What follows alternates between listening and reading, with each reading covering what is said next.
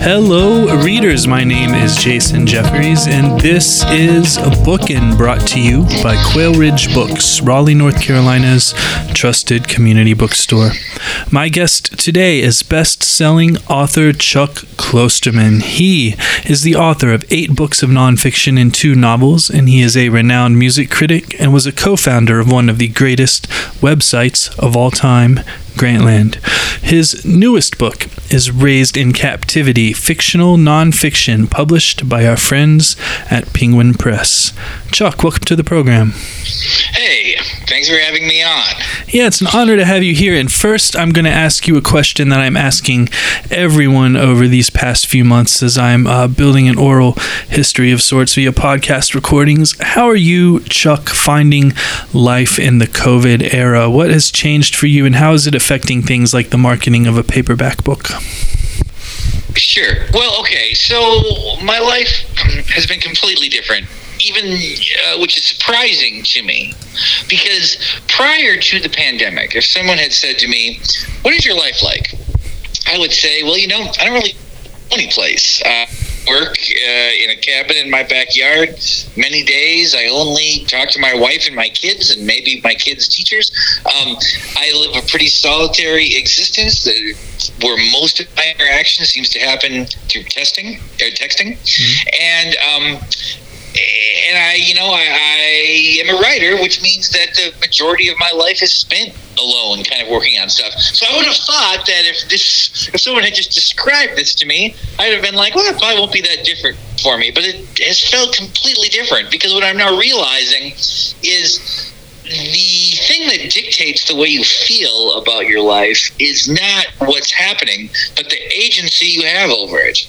And now I just feel like I have very little agency over my own life. I would say that this has been the most difficult period of my adult life, which I suppose in some ways reflects the fact that my life hasn't been that hard. But this is certainly the first time that the national news seems to be so close to me. Mm-hmm. That what's happening in the news isn't something that I find interesting or something I like thinking about, but something that seems to be completely intertwined with my existence. So it has been hard. I mean, my kids are 6 and 4.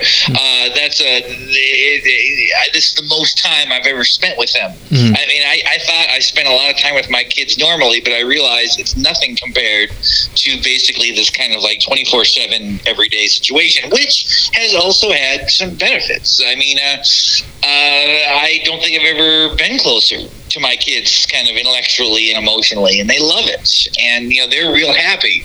I think that they're going to look back on this period of time super positively. My son will directly say, I like this virus, which is a weird thing to hear. Mm-hmm.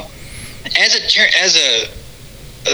it applies to, say, writing, though, and publishing particularly, it's hard, and yet it's kind of equally hard on everybody.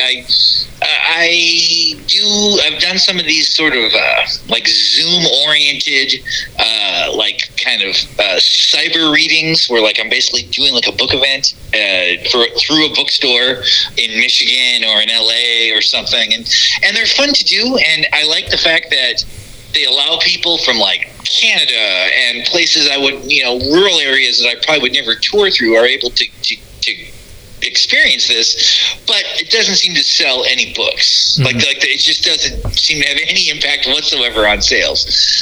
So you almost got to just stop thinking about it. I mean, we're in a kind of an odd time that has been accentuated by the virus, which is that it seems as though the book industry is now a little bit like the way the music industry was in the late 90s, where certain artists sell insane amount of product and then everybody else almost sells nothing, and that there isn't really much of a middle class. One thing that has happened with people not going to bookstores the way they used to is people just don't buy books by chance. But there used to be a time when I started this where you spent a lot of time talking about the book cover, because the idea was the book cover was your primary form of advertising. That somebody might walk into a bookstore, see sort of an arresting cover, and be like, I wonder what this is, and just buy it, having had no idea that they had any interest in the subject of the writer. That doesn't really happen now because it's all online. People are only buying books they already know about, and that's kind of accentuating the gap between established authors and unknown authors. But I don't know. I don't see any way that can be fixed. Right, yeah, it's definitely interesting times. And Chuck, I have a 4-year-old son at home, so I identify with much of what you're saying about your kids there.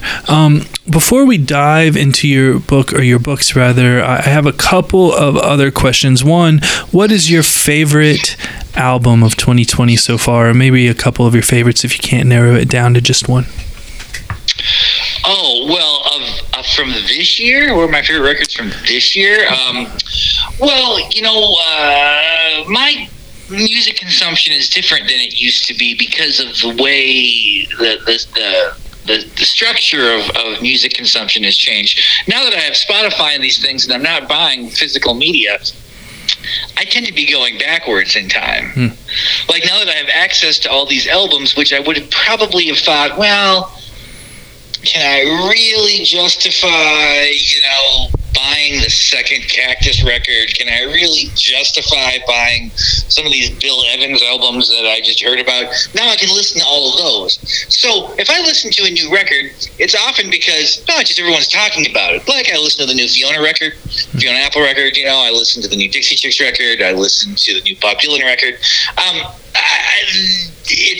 We're also in kind of this odd period where during this virus, it seems like no records get bad reviews.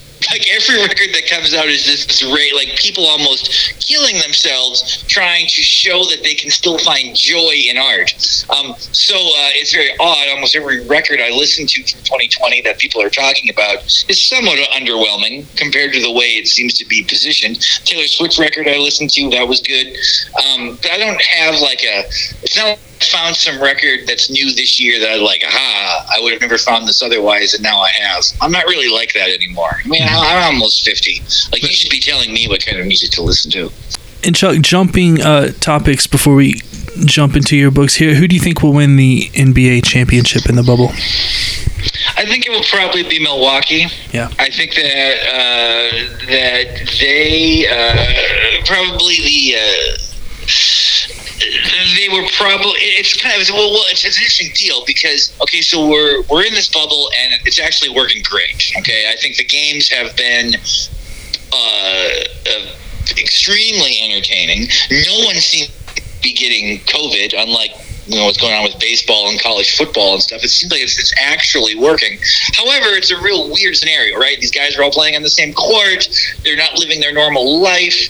It's very strange. It almost has to be a situation where for people to view this season as remotely legitimate, it's almost got to be Milwaukee or maybe the Lakers, maybe the Clippers. If anybody else wins, it's going to be assumed to be some kind of reflection of the weirdness of the scenario. Like, if Portland makes the playoffs and beats the Lakers, it's not going to be perceived the way it would have been perceived if that had happened in reality. So, in some ways, I'm almost hoping Milwaukee wins just because it will make the season seem credible.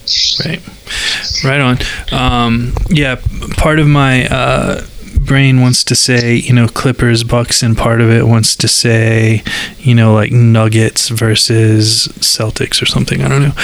What's interesting is I'm curious what you think of this. Why do you suspect the games have been so good?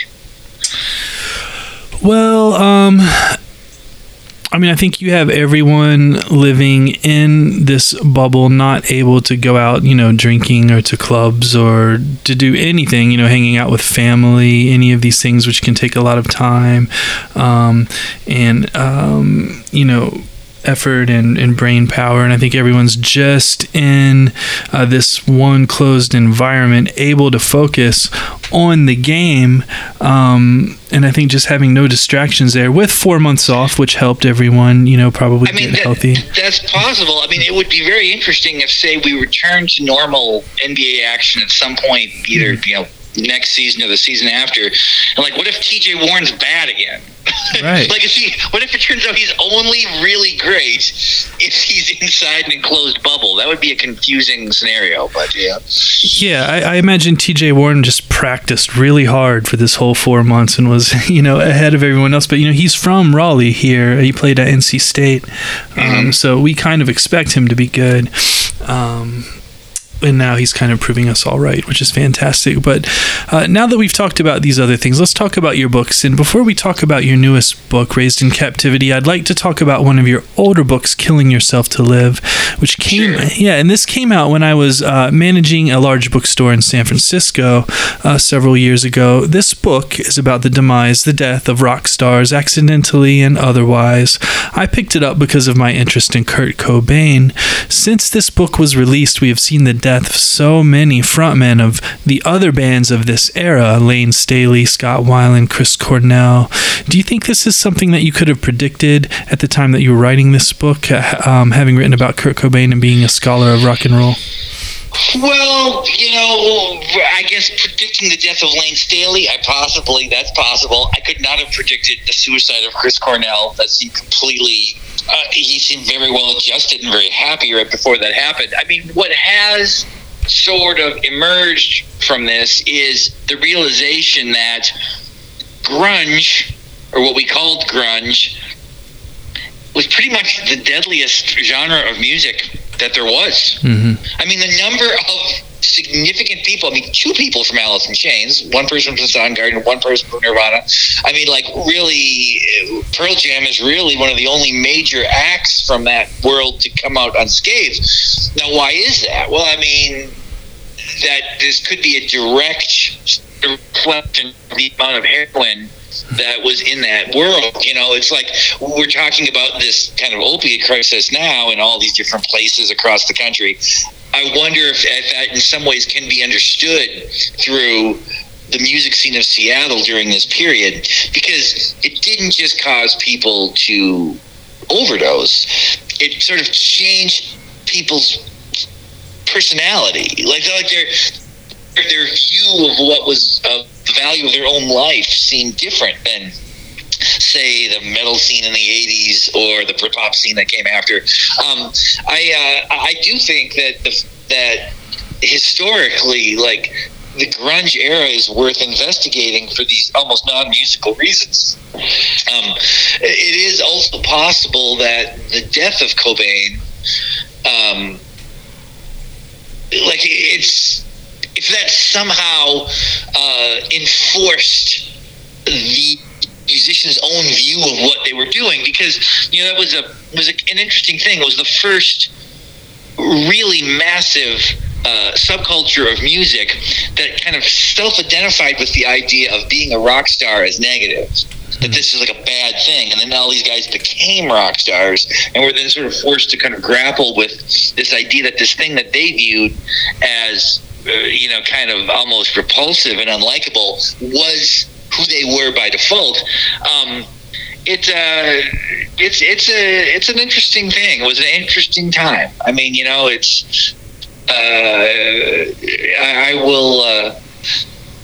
wonder as we move forward in time, and it seems like rock music continues to kind of recede from the culture. I wonder how much memory of that 91 to 95 period will exist kind of historically, but I do. Thank you very much, Chuck. Now, let's dive into your newest book, Raised in Captivity. This book is filled with short shorts, micro doses of the straight dope, as the book jacket says. First, to dive straight to a random line in the very middle of the book, what kind of person memorizes Drake lyrics on purpose? What kind of person does? I mean, somebody who views the music of Drake as being pretty meaningful, which is a weird sort of perception to have for somebody who experienced pop music over time. You know what I'm saying? It's like, and this is not the first time this has happened. I mean, like when I wrote the book Fargo Rock City, and I guess I was like 19. 98 and 99, I was writing about these hair metal bands. I now realize how insane that must seemed to critics who had worked in the 70s. To suddenly see that they saw this music emerge and it seemed like a full simulation of all the things that they had believed to be, for whatever reason, artistic important. And now here it was, some time had passed, and people who grew up with that music were saying, oh no, there's not that much difference, in many ways, between Motley Crue and, Led Zeppelin and all these things. Must have just seemed crazy to them. And I understand that now, because I've seen the same thing happen. Where now it's so often I see criticism and analysis of music that to me it almost seems like, well, this is somebody, they've got to be doing a bit or something. They can't actually think that about this. But then I recognize people thought the same thing about me. So that's just how it goes. Right. And Chuck, the first story in this collection is the title story, Raised in Captivity, and it takes place on an airplane. A man on the plane has to use the lavatory, and in the lavatory he finds a puma. I have to ask, what was the genesis of this story? Well, even though I've written those other books that are technically memoirs, I think I have 2 or maybe even 3 books that are classified as memoirs. I wouldn't really agree with that, but that's what the publisher put on the label. Even though I have these books that are memoirs, these short stories are much more personal in a way. Like, in many ways. Like, it's probably when you would say with Killing Yourself to Live, as you mentioned, I mean, that's sort of a way to talk about the external life that I have, the way that I am seen, almost performing the caricature that I'm perceived to be. Where when you do fiction, it's a real interior thing. It's just how your mind works, and what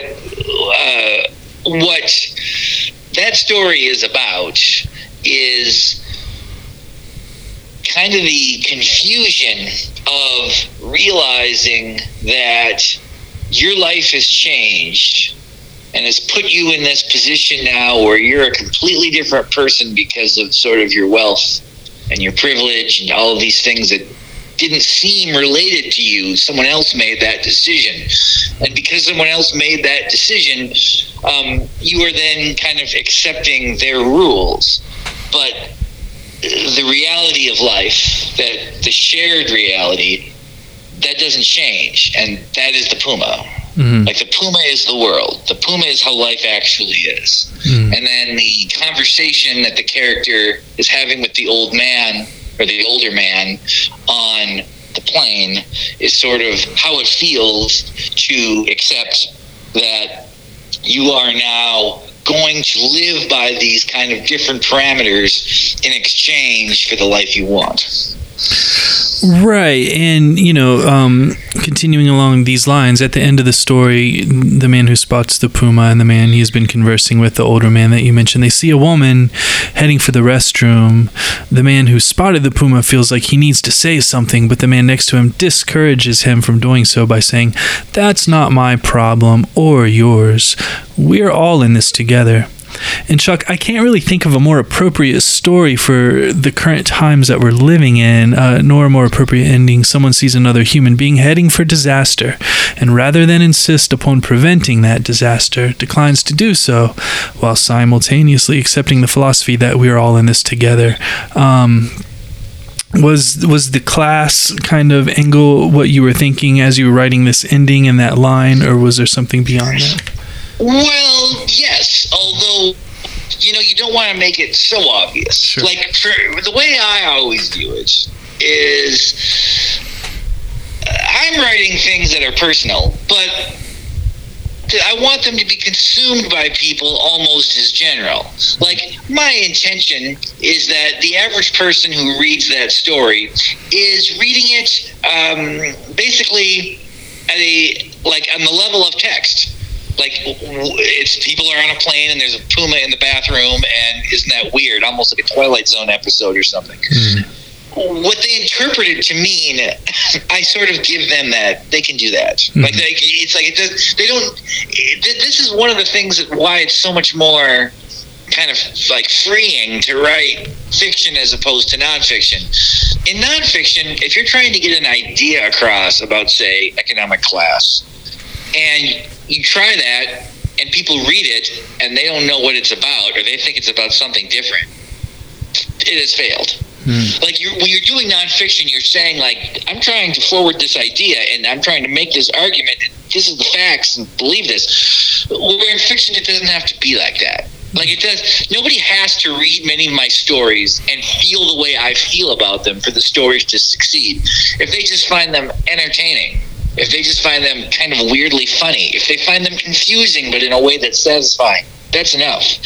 Like any meaning that they sort of get from them, that's all just like a bonus. You know, it's I'm not trying to convince anyone of anything in these stories. I'm writing them because I'm compelled to do so, and I like it, and I feel very lucky that I have a life where I get to do that. But I don't. It's not. If somebody reads that story and, or say someone's listening to this podcast and they've already read the book and they read that first story and they were like, I didn't think that at all. That doesn't mean that they got it wrong or that I mind. Like they can kind of think whatever they want. Yeah, absolutely. Thank you so much, Chuck. Listeners, we are going to take a short break for a word from our sponsor, and then I will be right back with Chuck Klosterman. The Bookin' Podcast is sponsored by Libro FM Audiobooks. Libro FM lets you purchase audiobooks directly from your favorite local bookstore, Quail Ridge Books. You can pick from more than 100,000 audiobooks, including New York Times bestsellers and recommendations from booksellers around the country.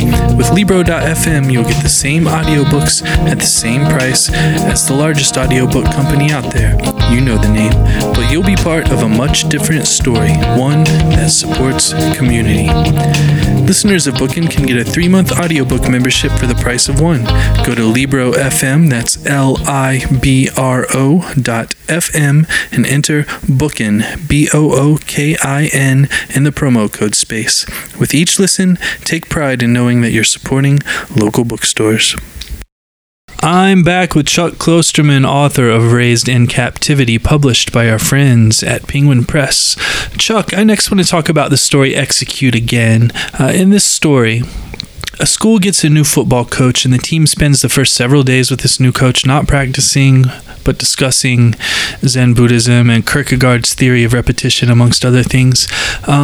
The football team is only to run one play all season long, which involves, and forgive me if my memory is not serving me correctly, the quarterback dropping back, handing the ball off to the halfback who's going in one direction, then handing the ball to the fullback that's going in the opposite direction, who then hands the ball off to the tailback who's going in a third direction. And because of gravity and assorted other factors, the play produces something like 2.7 yards every single time. For the first few games, this team doesn't have the play down, and they lose all of their games until they are mathematically eliminated from the playoffs. But then they win, and again by such widely increasing margins that they end up setting records. My first question, Chuck, about this story is, if the coach stuck around, would the team be able to pick up where they left off, or would they have to learn the process all over again because seniors will have graduated and freshmen will have entered the program? Well, you know, it's not that kind of story, okay? It's not the kind of story where you look at it and you'd be like, okay, so,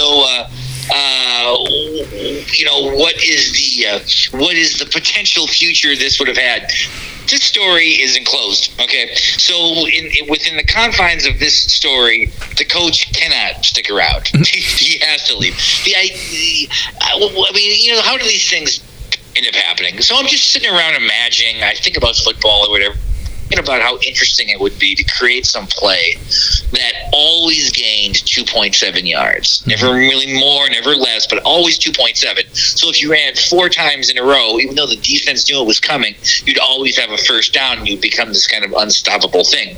Now, so that's where it begins, right? Just kind of me imagining this, and then trying to sort of create a play in my mind that's described, although not so perfectly described, that somebody could, say, sketch it or make a schematic of it on paper. That would be impossible. Okay, but they have a general sense of what this would look like, kind of like almost like a swirling motion.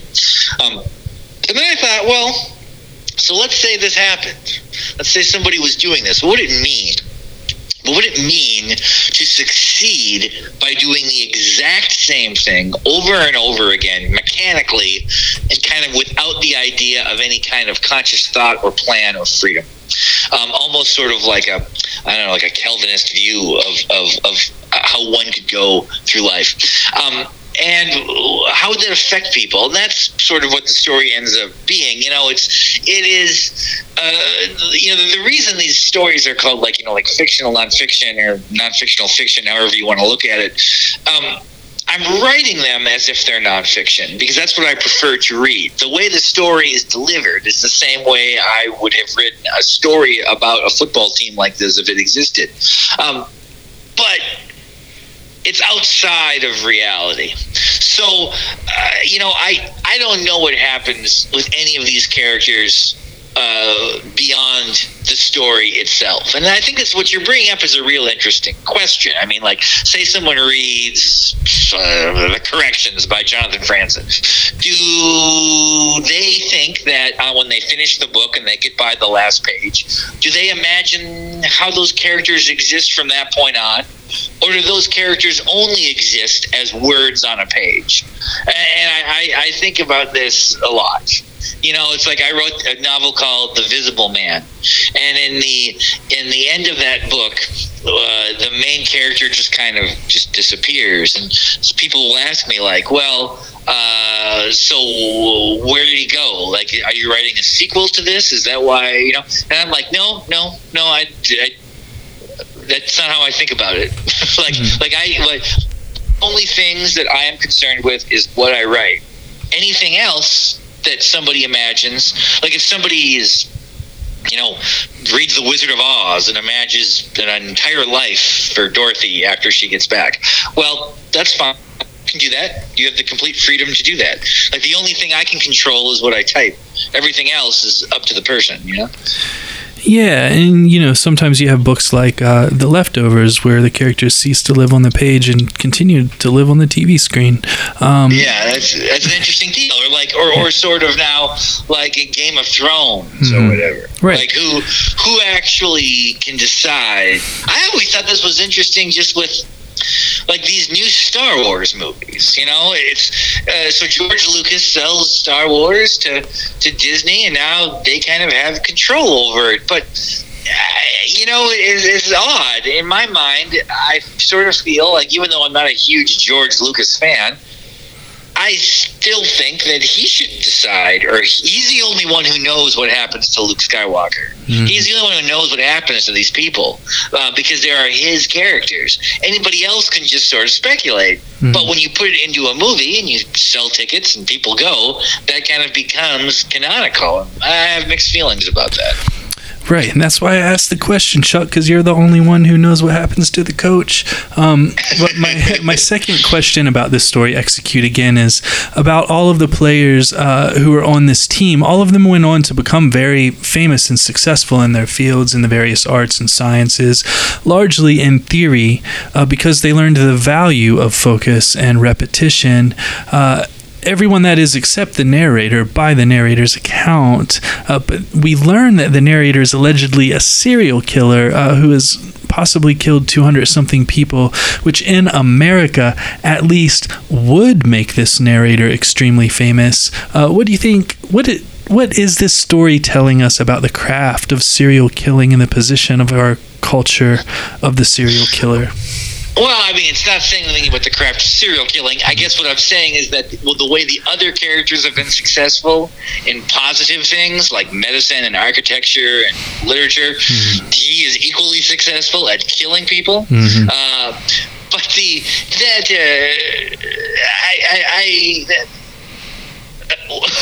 what it's basically saying is that, okay, so if there is the key to this is not just the repetition of the act. Mm-hmm. It is the wholesale belief in the value of that repetition. It is almost cult-like.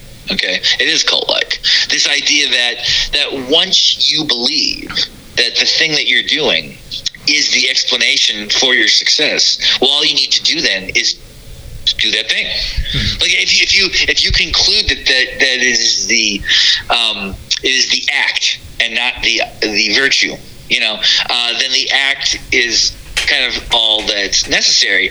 I suppose if the only thing it could teach us about the craft of serial killing is like it just shows that in society some things are viewed as positive and some things are justifiably viewed as negative, and success at a negative thing is not what we consider success. That is what we consider insanity. Mm-hmm. Thank you, Chuck. I now have a couple of questions about a couple of stories where I am wondering if the perception of them may have changed from the time they were written and initially published to the present day. Maybe so, maybe not, but I think it is an interesting discussion either way. And the first of these stories is Toxic Actuality.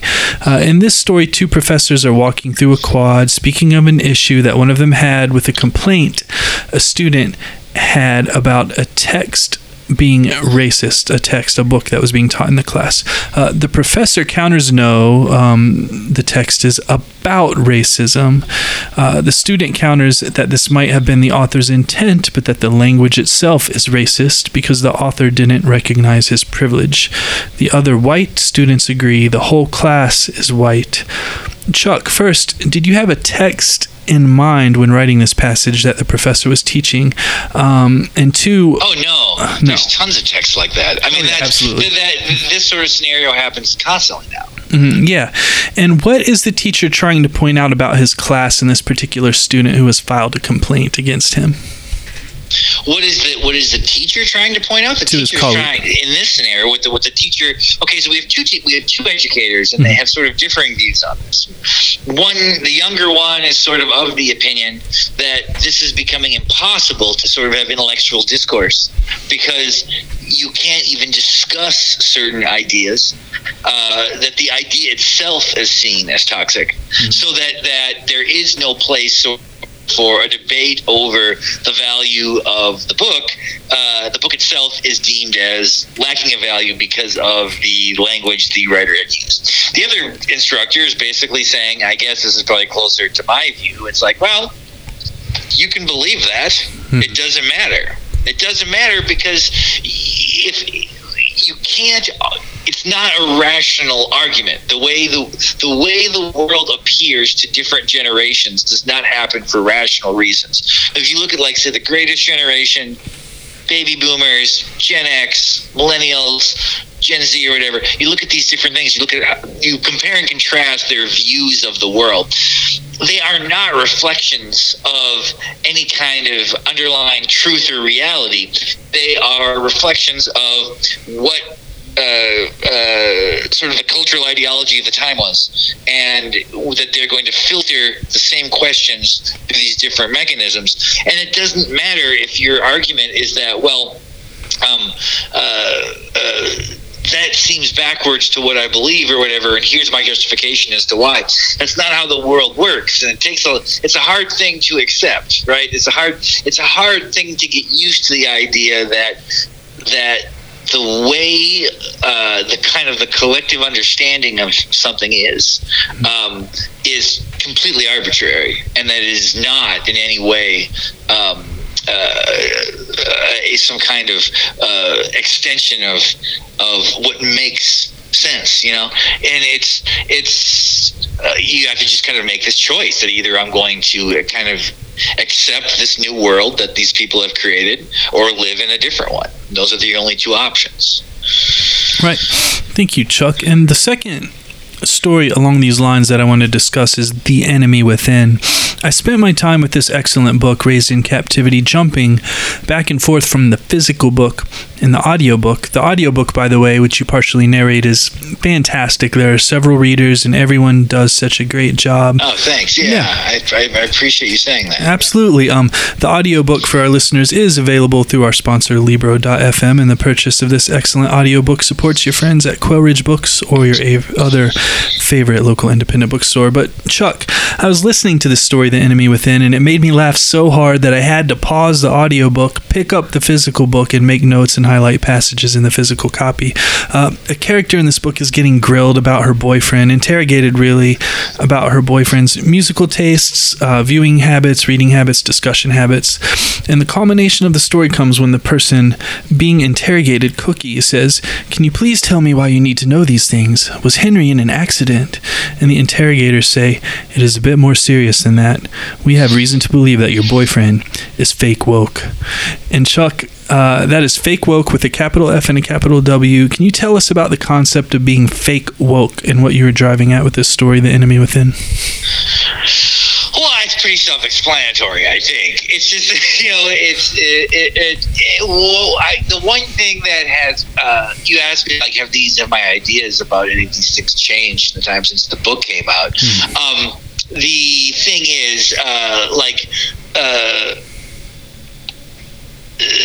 when I was writing these stories, it was in like 2018, I guess, and the use of the word woke seemed kind of funnier. Like it seemed like a funnier thing because it was this,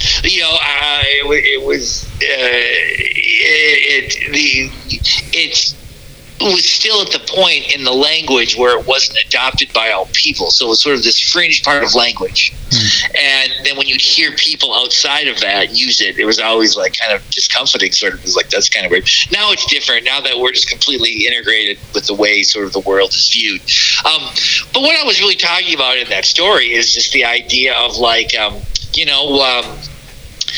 what is worse, having the wrong views or pretending to have the right views. And I'm not necessarily saying that the views expressed in the story are right or wrong. That's the central question goes beyond the idea of wokeness or anything. It has to do with like authenticity in a way. Like, do you have greater integrity to have? Does somebody with what is perceived socially as having the wrong views, does that individual have more integrity than the individual who's like, well, my views are flexible, and whatever sort of the conventional way to think about something is right now, I'll do that. You tell me what to think, and I will really believe that. That's sort of what I'm talking about in that story.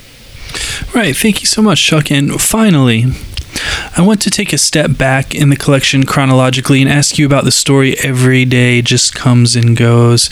This is a story about time travel and the absurdity of time travel. And what I mean by that is, if someone were genuinely time traveling to find you because the future needed you specifically for some unknown reason, how would they explain this to you in such a way that you would believe them? Is it even possible for a person with a mostly rational mind to be persuaded that they are needed in the future right now in the worst possible way? I thought this story was a fantastic thought experiment, Chuck, like so many of the others in this collection. Could you tell our listeners what you were doing with time travel in this story Every Day Just Comes and Goes? Well, okay. I've written a lot about, maybe not a lot, but some I've written about time travel in my life. In my essay collection, Eating the Dinosaur, there's an entire essay built about sort of the complexity of thinking about time travel as a means of entertainment. One of the things that's always interesting about time travel, of course, is that what are the arguments against the ability of someone to go back in time? Well, part of it has to do is no one's ever come back, right?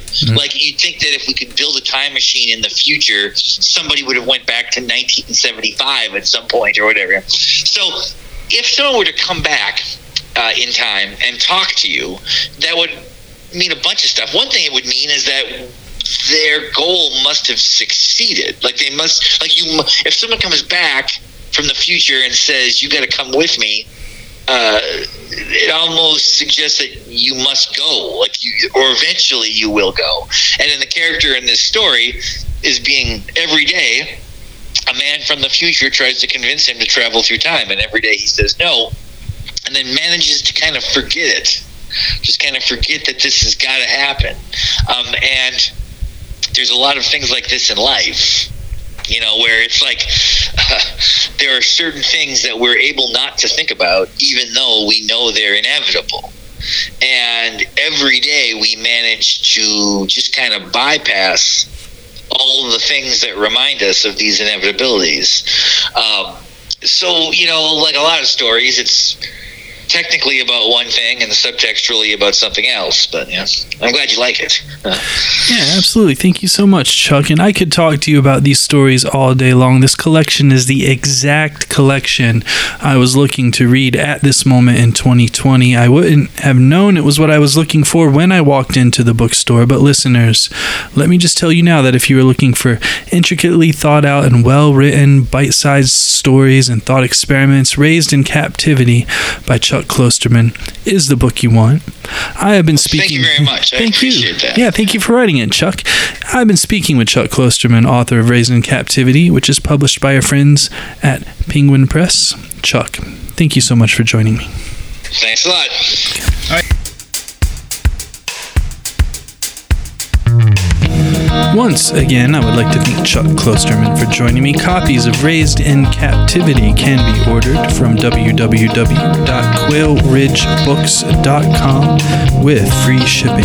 I would also like to thank our sponsor, Libro.fm Audiobooks. Please navigate over to Libro.fm and enter the promo code BOOKIN, that's BOOKIN, in the promo code space to get 1 month of free audiobooks and support your favorite local independent bookstore in the process. My name is Jason Jefferies, and this has been Bookin'.